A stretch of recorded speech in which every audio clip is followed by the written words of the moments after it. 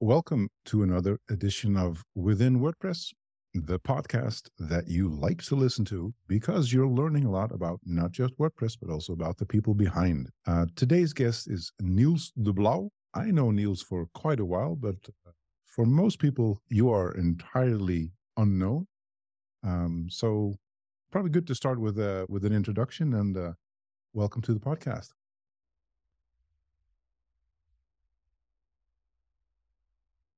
So I'm Niels, and thank you for having me at Empus. As you said, we know each other for quite a while. Yeah.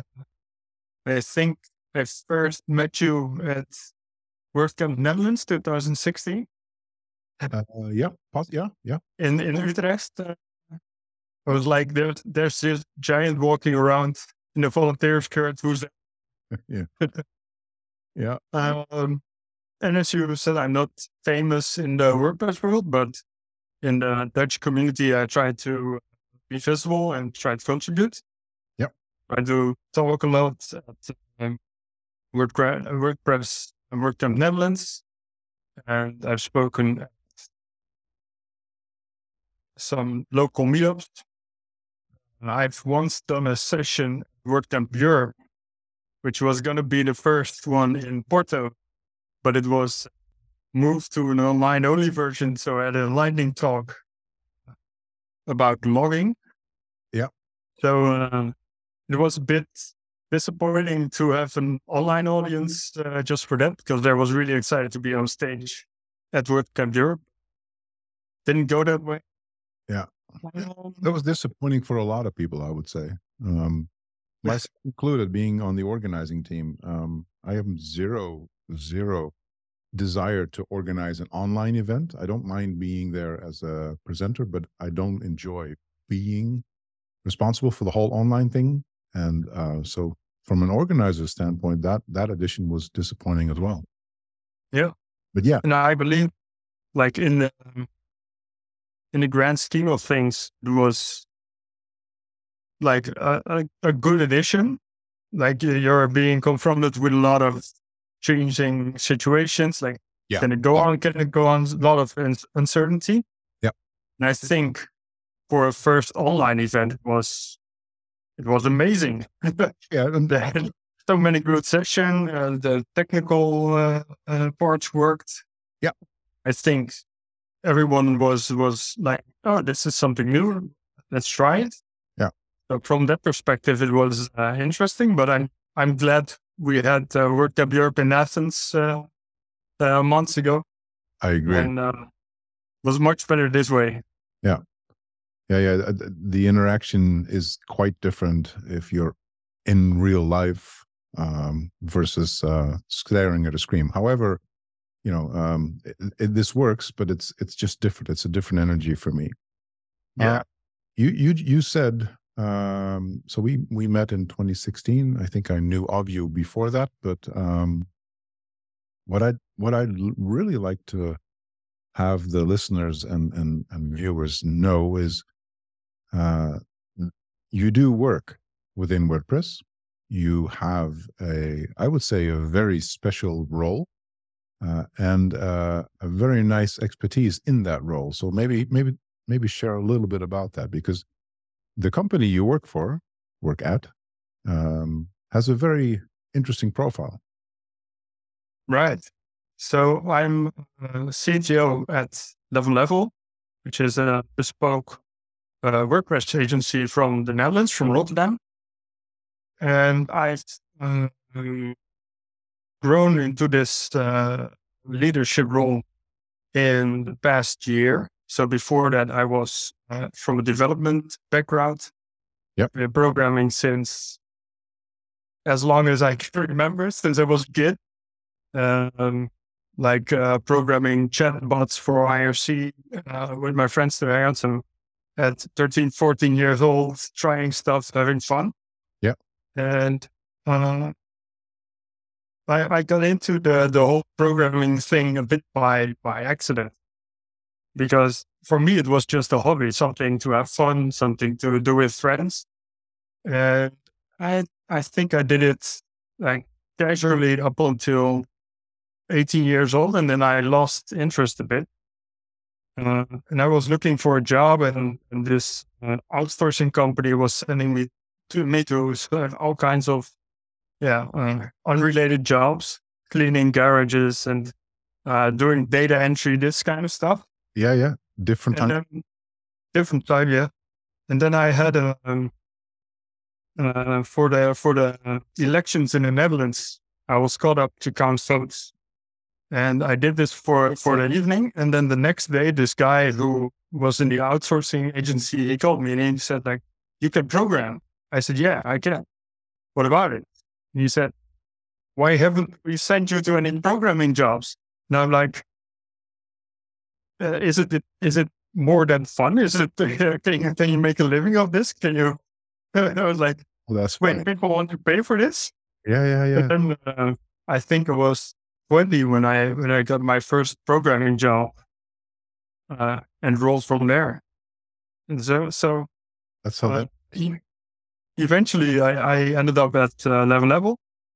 I think it's now 8 years ago, and uh, the interview was with Take, who is the founder of level. He's Yep. founded the company 17 years ago. And the interview was drinking beer at the cafe and like seeing if it's a cultural match, and if it is, then welcome aboard. Let's do this, which was an interesting experience. That I can imagine. Yeah. So when I started at level, it was my first experience, say, with professional WordPress. Before I set up some blogs and like some hobby stuff, but first time professionally working with WordPress. Mhm. And from there, we developed the agency from, I think it was 8 full-time employees at that time to 32 now, which is pretty cool growth to experience from the first row. Yeah. Now we've got a really exciting team working to make the web a bit better. We do a lot of accessibility work. We Yep. do a lot of performance work.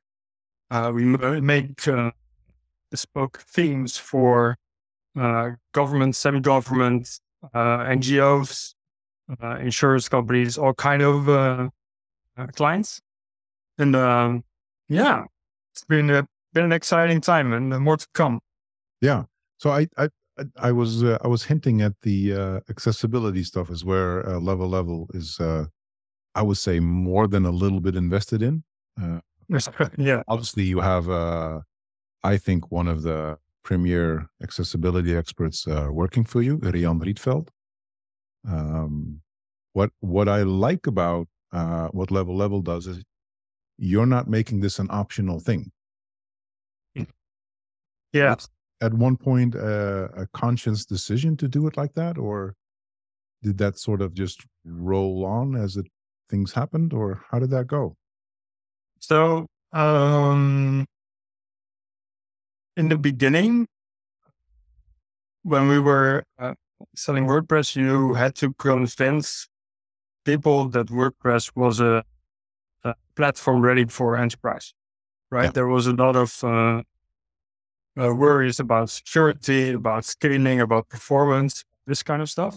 Yep. And in every sales pitch, you needed to talk about why WordPress wouldn't be hacked if you do it right, you know? And as the market learned that this isn't a big of an issue, the sales pitch changed to like it's not just a professional platform, but it's a community platform. It's good. It's open source. It's for everyone, by everyone. Yep. And this sales pitch, like for everyone, by everyone, naturally leads to everyone must be able to participate. Yeah. So in this, we were in this trajectory, and then Rian approach us like, is this something you want to do? And we were already selling it like, as you said, as an optional thing before. Yeah. And then we said, like, it doesn't make sense to have it optional, because if you don't do it, you're excluding a large part of your potential customer base. So I think in the Netherlands, it's around 15 to 20% that's either permanently or uh, uh, situationally disabled. So Yep. permanently, like everyone can imagine what this means, but there might be some situations in which you perceive a handicap, like maybe you're in a busy train and you can't put music on, so you need to rely on subtitles. Or maybe you're walking around with a kid and you can only use one hand. Or maybe someone's screaming for attention and you can't focus on something you need to do. So there's all types of uh, less permanent but still very real ways where I want to focus on being as accessible as possible. That's an interesting extra distinction. I think a lot of people are not fully aware that that's also part of accessibility. I think people tend to think, if you have a visual impairment, maybe you're colorblind, or things of that nature. Yeah. Those make a lot of sense to a lot of people, and obviously that's a percentage. I don't know what the percentage is, but to also include the types of scenarios that you just highlighted is, yeah. I mean, I was kind of aware of it, but hearing you list them up as such, I think that to me already is like, oh yeah, okay, yeah, of course, that's also a thing. So there's also this aspect, at least in the Netherlands, but I think it's in more countries around the world, of the population getting older and Yeah. living longer. But at the same time, when you get older, your reading ability gets worse. Maybe you get hard of hearing, so you need a hearing aid. Maybe you get less mobile. Maybe you get less savvy with small devices. Yep. So it's not just something that happens to someone else. It happens to everyone. It does. Everyone eventually is going to need an accessible environment. Yeah, that's a really good one. So did the you're building sites for government, semi-government NGOs, that used to be part of my clientele as well. I think I have a few clients left in that area, but what I remember from that is that they had a very strict policy that you needed to adhere to. Like, these are the standards that we want you to make use of. Yeah. Were you motivated externally in that direction as well by requests from clients, or is it the other way around, that you sort of led the path and said, "Dear client, this is where we need to go. Let us help you get on that path and find the right way." So in 2018, it became mandatory for Dutch government entities to be accessible. Yep. And I think from 2020, they actually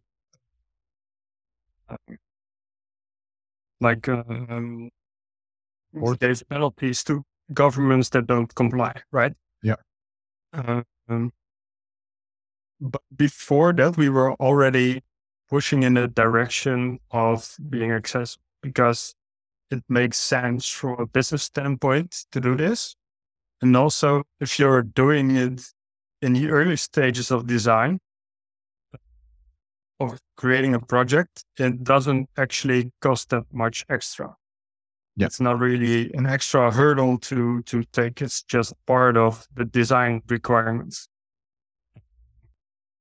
So the earlier you pick it up, the less expensive it becomes to make changes afterward, like this doesn't comply or this should be changed or whatever. So for government entities, we would get these requests afterward anyway. So why not preempt them? Why not get ahead of the things you're gonna have to change anyway? Yep. And like you referenced at the start that it's not an option anymore in our product in what we're doing. But from 2025 forward, it's going to be mandatory for pretty much everyone. Yep. In the European Union, at least, because there's going to be European Accessibility Act going into work, which is a standardized legislation of which guidelines e-commerce, everyone selling or having a commercial website on the internet should follow. Yep. So everyone has to comply in about 2 years. There's no option anymore. So when's the time to start learning? Yesterday. Exactly. Yeah. Yep. And that's a huge implication. I have a slight hesitance is not the word, but like a little bit of a skepsis in terms of how much of this is going to be enforced. Because if we look at GDPR type stuff, that's also European mandatory. It is mandatory, but it's not enforced. It's like it's maybe sometimes a little bit here and there, but cookies, GDPR properly taken care of, it's not happening to the level that I say it instills fear into the whatever person has that much, right? It's we know it needs to be done, but we can get away with it, so you still do. Do you expect this to work differently, or how do you see that? So the Dutch government hasn't yet made any recommendations about how to enforce these laws, but I would imagine that it's going to be much the same as the GDPR legislation. So I think that means it really applies to businesses making more than 2 million a year in revenue, and the fine is up to 4% on revenue in the states that it works in. So it's more of a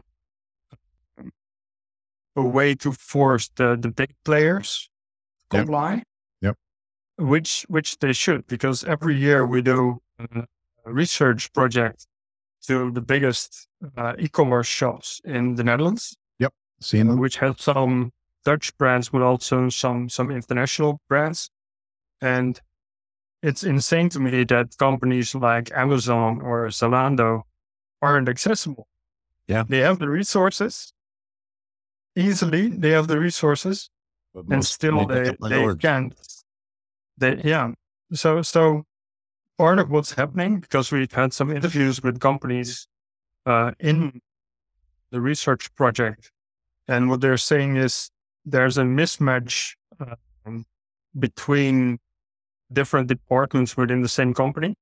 So there's a marketing team or a CRO team, which is running experiments, and they're finding in the experiment is that things are converting better if you're making some text light gray.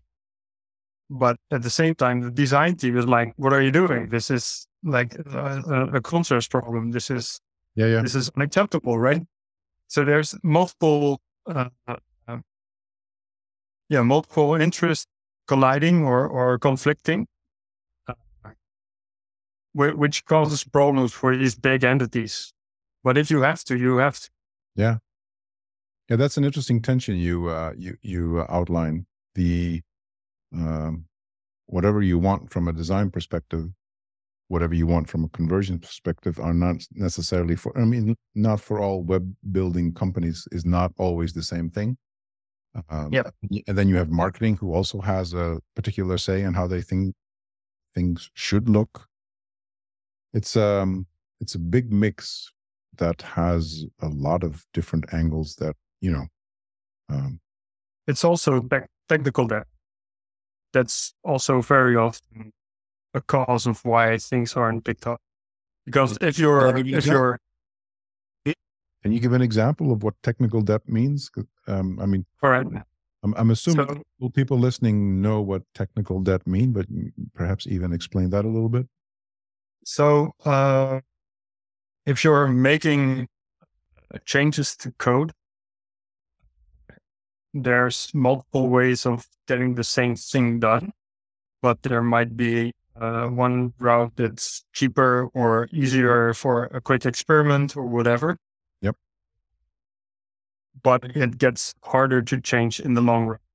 So it's harder to maintain this piece of code if it's written quickly, or you're picking a certain framework which might stop getting updated, or maybe you're working with CSS variables, but they're ballooning, right? If you've ever tried this, like at the start you're gonna have 8 colors, and at the end of a project you're gonna have 40. So Yeah. it's and the larger in scope a project becomes, and the more shortcuts have been taken while developing it, the harder it becomes to make future changes. And a lot of these platforms are huge in complexity, and they're also they're A/B testing, so there's multiple variations for a single page. And it becomes so hard to see the full picture and make changes quickly, because if you're changing something on one page, it might break something on the other page. So it becomes really hard, especially for companies that don't have the technical expertise in-house to keep up with these developments. Yeah. And at the same time, when you're using the WCAG 2.1 or 2.0 guidelines, they're not changing that much that fast. So the basis of accessibility, which is you have to be able to see stuff, you have to be able to interact with stuff, you have to be able to contact the company behind them. These things haven't changed. They've been refined. They've been the basics are the same. enhanced a bit, but the basics have been the same for a decade. Yeah. So in other words, the best day to start was yesterday, and the second best day is today. Definitely, yeah. Yeah. So from a technical point of view, you are CTO, so that means a chief technical officer. That means you have a lot to say about the technical direction the company takes. I'm assuming. Yeah. So it's the way technical decisions get made at level are been in two ways. I listen to what people here on the floor are saying, like, we want to use this technology, we want to go in this direction. Yeah. We want to use this provider or framework. And I analyze the implications of introducing this technology, and then we go forward. So there's sometimes officially there's a request for change document. Yep. In which a proposal is made. How would this change impact the company? What are the resources that are required to implement this? And then we move forward. At the same time, sometimes you just have to make a choice as the manager, which is not my strong point. Or sometimes you just have to say no. Yep. Which is also hard. In other words, fun. But like those are the two ways that things can done.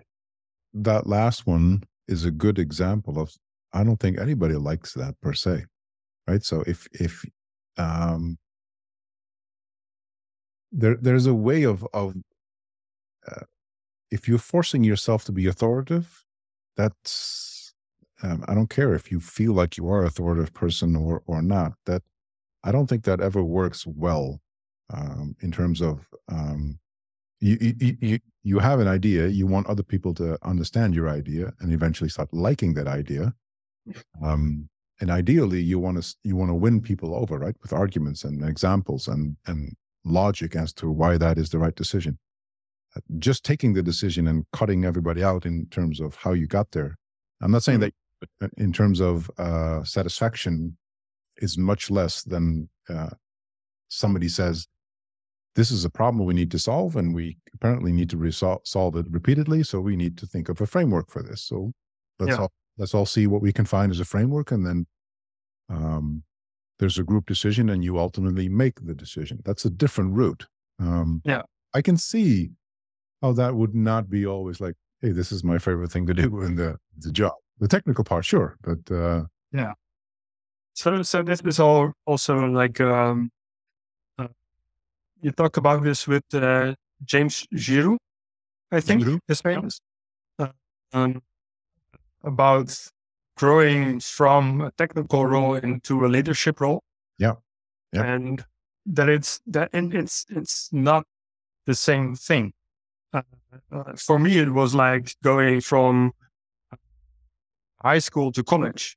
Like in high school, you know what's expected of you, and you're like the biggest kid in the classroom, and then suddenly you're going to college and you have to reinvent yourself. You have to do something else. You're uh, in an unknown space, and you have to think about like, well, how am I going to do this? I haven't been to school for this. I don't know how to resolve these conflicts. yeah. But you're So that's really been a gigantic learning curve for me. yeah. Very exciting as well, because I like learning new things, but it's fun and exciting, and also quite hard and I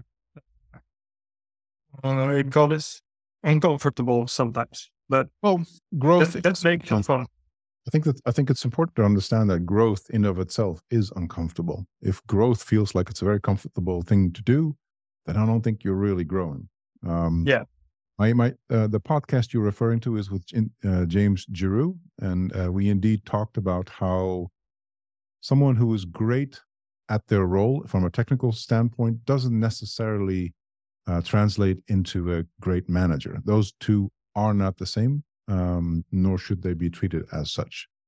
I think it's pretty rare for somebody going from a senior technical role to actual management and having the skills for that. That is a very small subset of senior uh, people, whether that's technical or not. So to be honest, I don't have the skill set for this, but I'm learning. I'm I, trying to get there. I think you do. Otherwise, you wouldn't be in this position. You have part of that skill set. There's perhaps a portion that you still need to get comfortable with or learn, um, broaden yourself in or deepen yourself in terms of knowledge. But you have an innate ability to do it. Otherwise, you wouldn't be in this role. I know Taka well enough to know that he wouldn't put you in that role if that quality wasn't already there. Yeah, sure. But yeah, that's it, you sort of led on in like how you kind of stumbled into code, uh, then finding reward was actually an option. Yeah. Other people paying you for it. Um, when you moved to WordPress for like truly starting building complex stuff, what was the?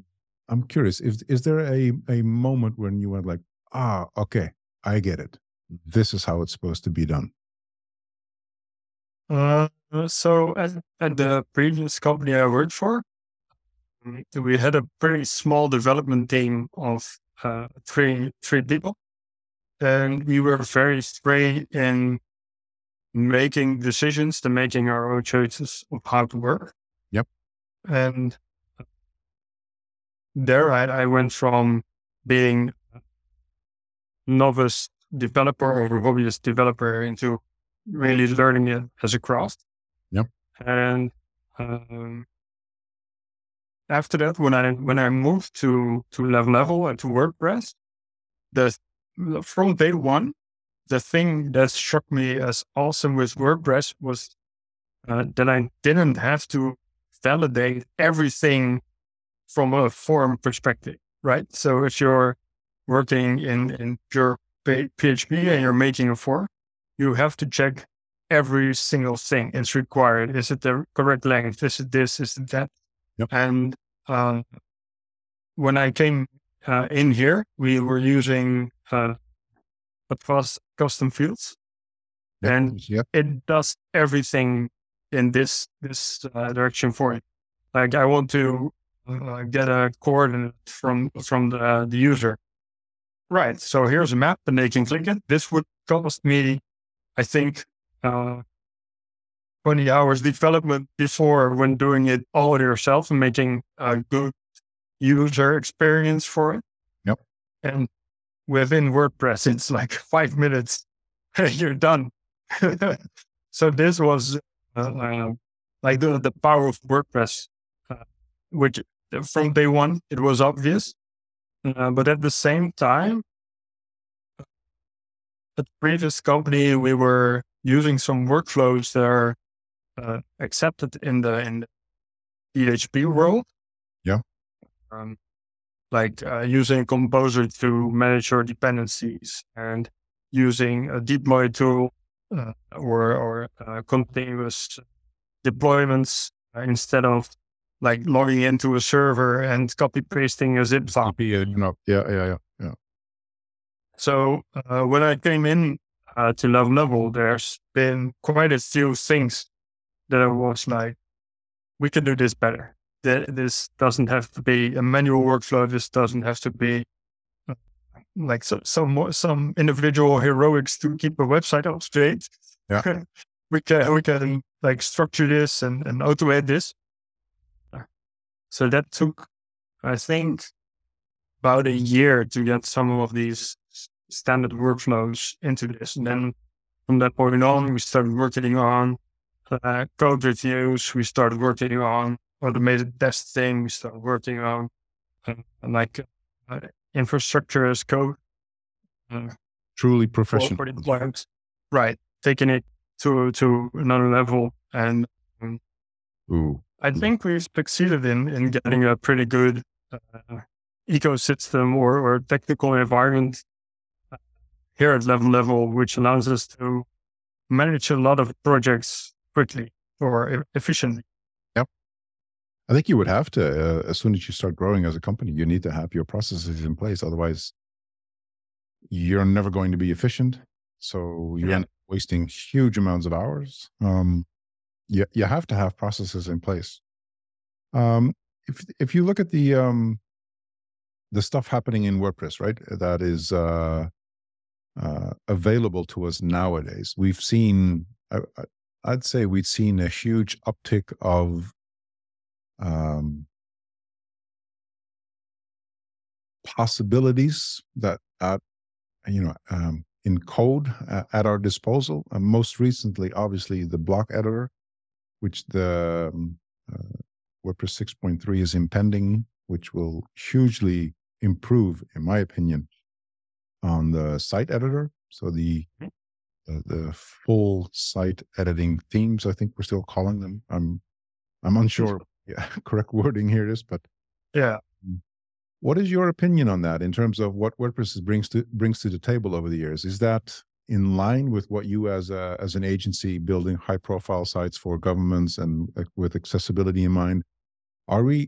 Is WordPress providing you what it needs to provide you there, or are you building your whole subset of tools and systems and frameworks around that so you sort of circumvent that? I know that's a long question, but yeah. So it's a bit of a mixed bag.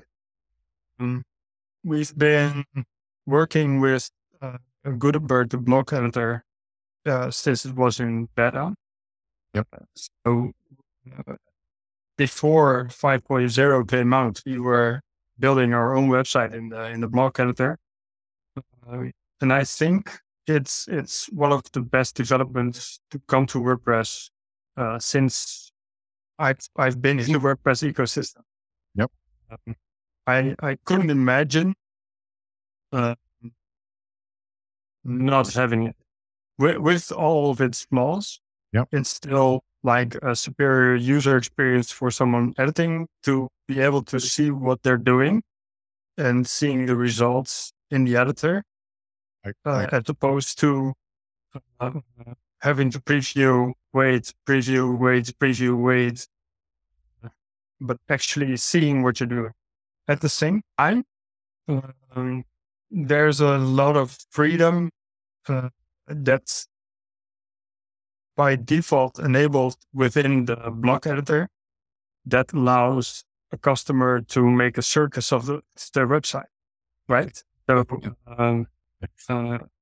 we're a full service agency, and we have a design in-house, and we have user interaction experts in-house, and we have accessibility experts in-house. And these all have a crucial role in creating the website and the layout and the flows that a user takes and the customer journey takes, which customers pay us for.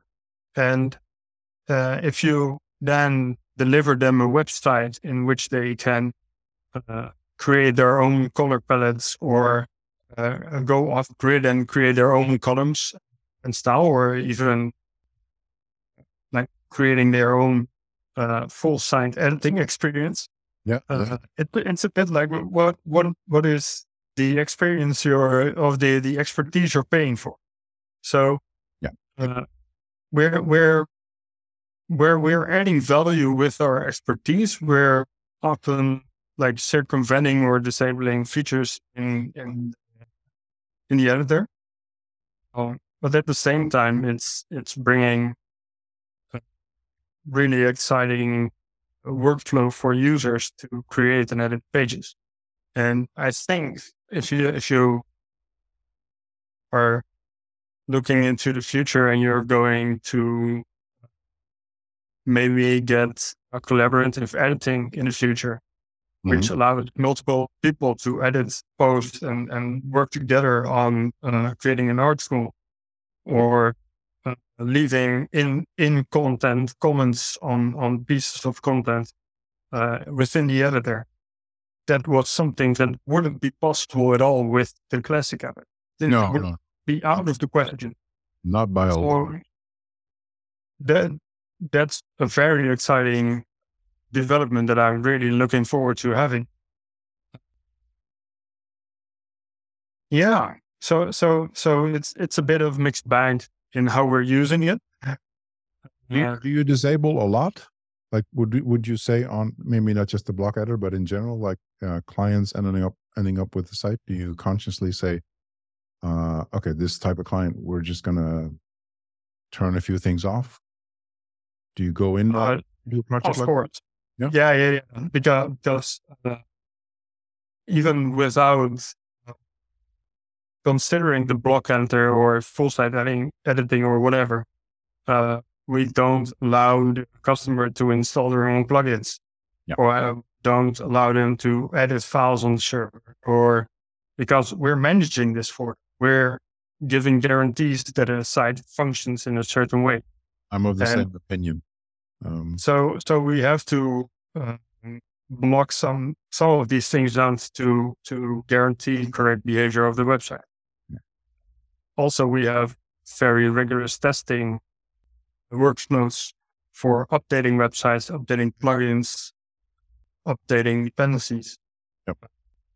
We create websites with connections to maybe 10 outside tools. So we're monitoring that these things work well. But we need to limit the customer's ability to some point. I hear you, but to be able to give the guarantees. I'm asking because I also know a few companies build high-end stuff that just generally still give a lot of freedom to the end client, because the client sort of demands it. Like, I need this, whatever compliance reasons they can think of, and And then I go look at some of my clients, and I go, like, they can you give me FTP access, please? And I go, no, but here's a question for you: why would you want it?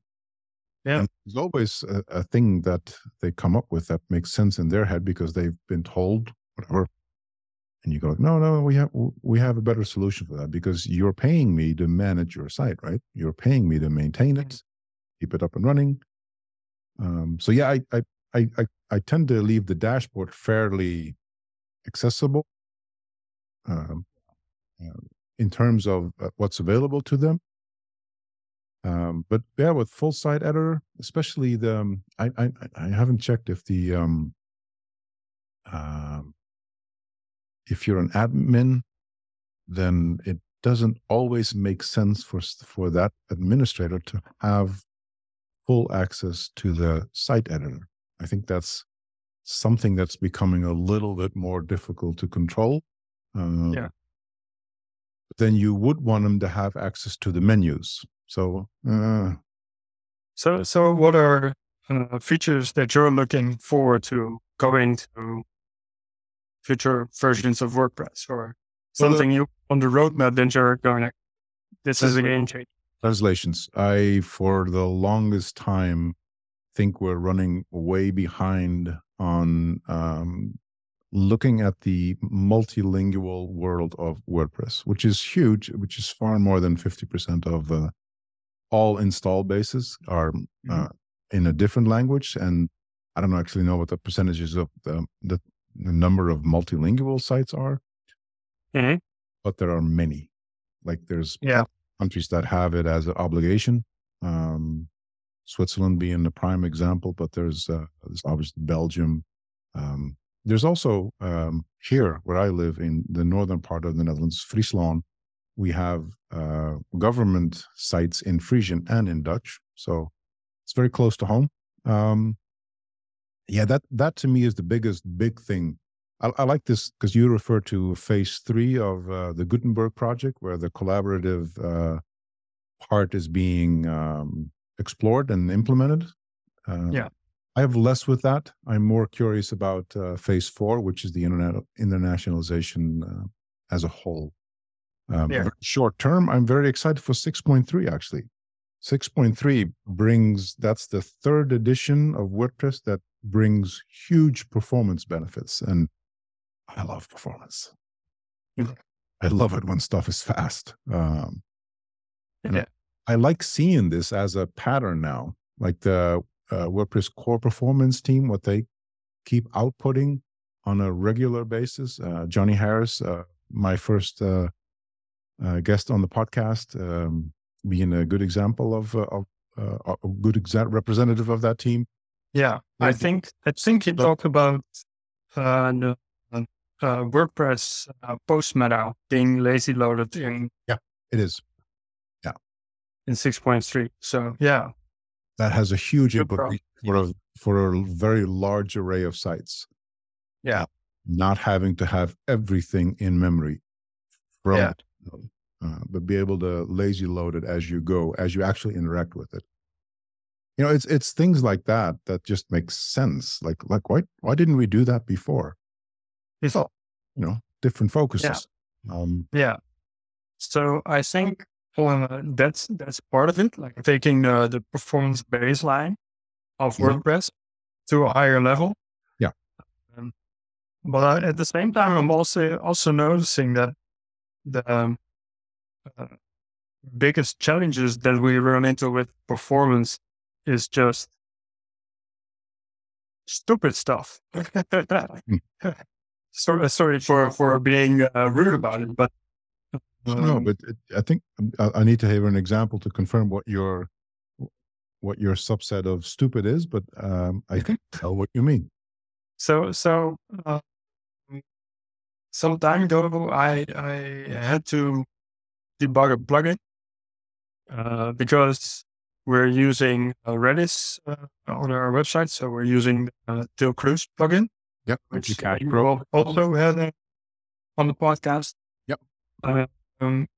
And we were seeing like 6 megabyte payloads going into Redis and out of Redis on every single request.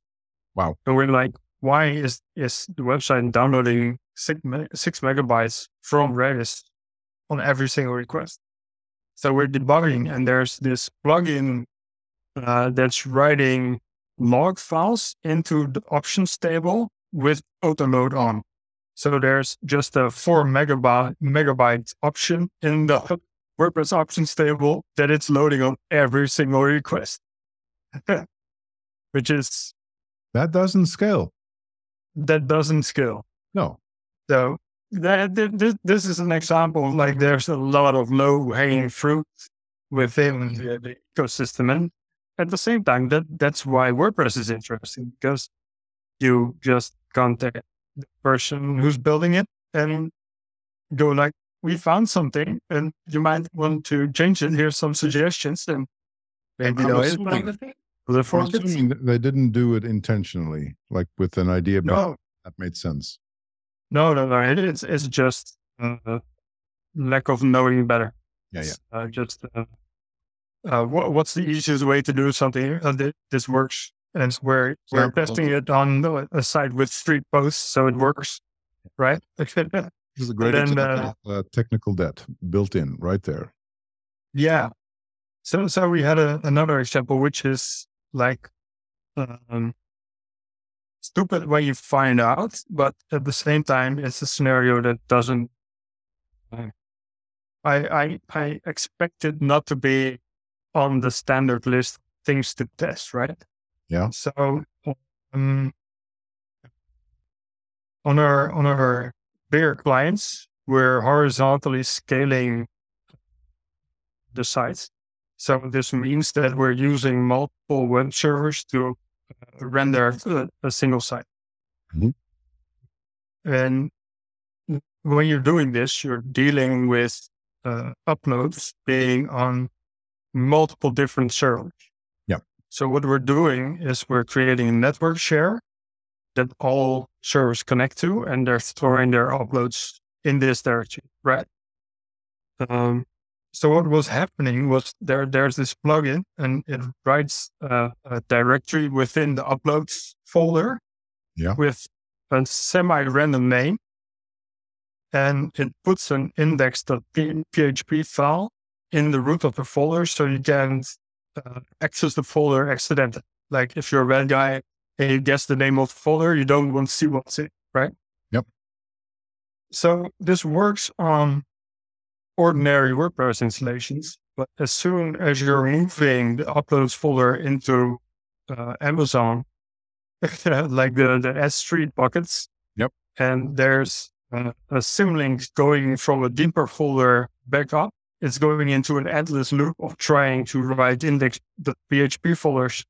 And we were seeing like this sawtooth profile of memory being eaten, like every single time that a cron was starting, it was trying to do this, getting into an endless loop and then being killed and trying to reproduce it locally, can't do it. So at the end, we ended up profiling it with PHP spy on the live server. Yep. So what it does is it takes snapshots of what PHP is doing at certain intervals. Yep. And then stacking these on top of each other. So, it's rendering page now. It's grabbing a form now. It's grabbing something from database now. And it takes these snapshots like for a minute, stacks everything on top of each other, and then says it was mostly doing this. Yep. And then it was like 99% writing a file of index.php to this directory. Yeah. Why is this happening? What's it doing? That's a cool tool. PHP spy. Yeah. So I'm sure to add it in the show notes. If you have a regular profiler that you're running locally, you're tracing every single function call. Yeah. And it puts a little bit of overhead on every single call that's being made. So everything gets a bit slower. And this ends up being like 2 to 3 times slower than without profiling. Yeah. The thing about PHP spy is that it doesn't monitor every function going in and out, but it just 20 times per second takes a snapshot of what is it doing now. What is it doing now? What is it doing now? So it's for live environments where you don't want to increase load 3 to 4 times. This is awesome because with really few added resources, you can get an insight into what your production server is doing.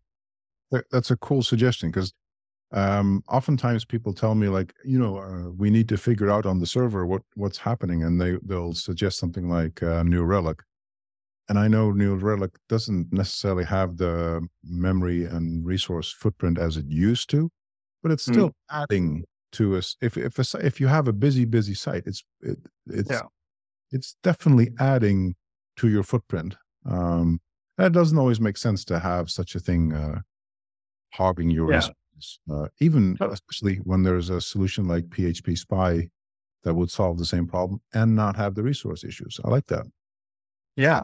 So there's a bit of a level, a multi-level debugging process that we use.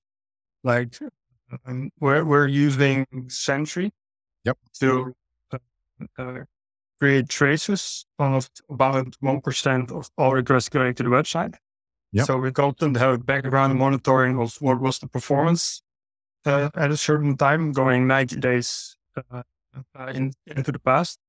So if something suddenly gets slow, or a customer writes an email like things became slow, we can see like, is this something that's happening now, or has this always been like this? And is this just like an instance that they're considering? Then we have like the standard MySQL dump slow, like slow logs, PHP logs that are constantly gathering data. And we have a workflow where we can increase the number of traces that we're doing. So if there's a performance problem, we can up the number of traces to see which kind of processes are taking most of the resources. Yep. Sometimes we install tools like Query Monitor on websites to get a bit more live view of what's actually happening, or what resources are being used. And then we have like really high-tech tools like LSOF to find open files, PHP Spy to index like what is the server actually doing. Redis Monitor to find out what Redis is doing. MyTop to find out what MySQL is doing. Like all these specialized tools for debugging certain situations. I like MyTop as well. It's not a lot of people understand how to debug a database. Mostly because people don't, quite possibly, I'm assuming here, but from the feedback that I've gotten, they don't fully understand what a database is. And it's a relatively flat thing in and of itself, even though it's not flat, but like base concept of this is how it works and this is how it works. There's not a lot of wiggle room in how it works. To then be able to have a tool that sort of intercepts what's happening. I've seen many cases where MyTop just tells you in like the first command, like, okay, here we go. This is it. Move on. And this query is locking the table for 30 seconds and nothing else getting through. Okay. Yeah. Makes sense. Yeah. This doesn't look like behavior we want. What's going on here? Yeah. No, those are cool tools. I like those. The MyTop is a good reference again to mention, and PHP Spy I'm definitely going to check out. So, last question for you, because I think we're closing up on the hour. Can I give a question that I've been waiting to ask you as well? Oh yeah, sure. Of course. So you've organized tons of work WordPress WordCamp gatherings, and I can imagine that there's recurring challenges that you've seen since organizing the first WordCamp Europe in Leiden up until June this year in Athens. What are the recurring challenges that you think, like, every single time we're organizing this? Why is this happening? Why is this still the challenge? Why are we still having so much problems with this? That's a good question. So I think I don't know. I stopped counting, but I think I'm in somewhere in the 20 different WordCamps that I've organized in one way or another. Yeah. WordCamp Netherlands and then WordCamp Europe and WordCamp North Nederland. Yay. I think the most difficult thing still is communication. And it's a very, very easy one to use because, isn't life about miscommunication in and of itself? Yes. But in terms of an event,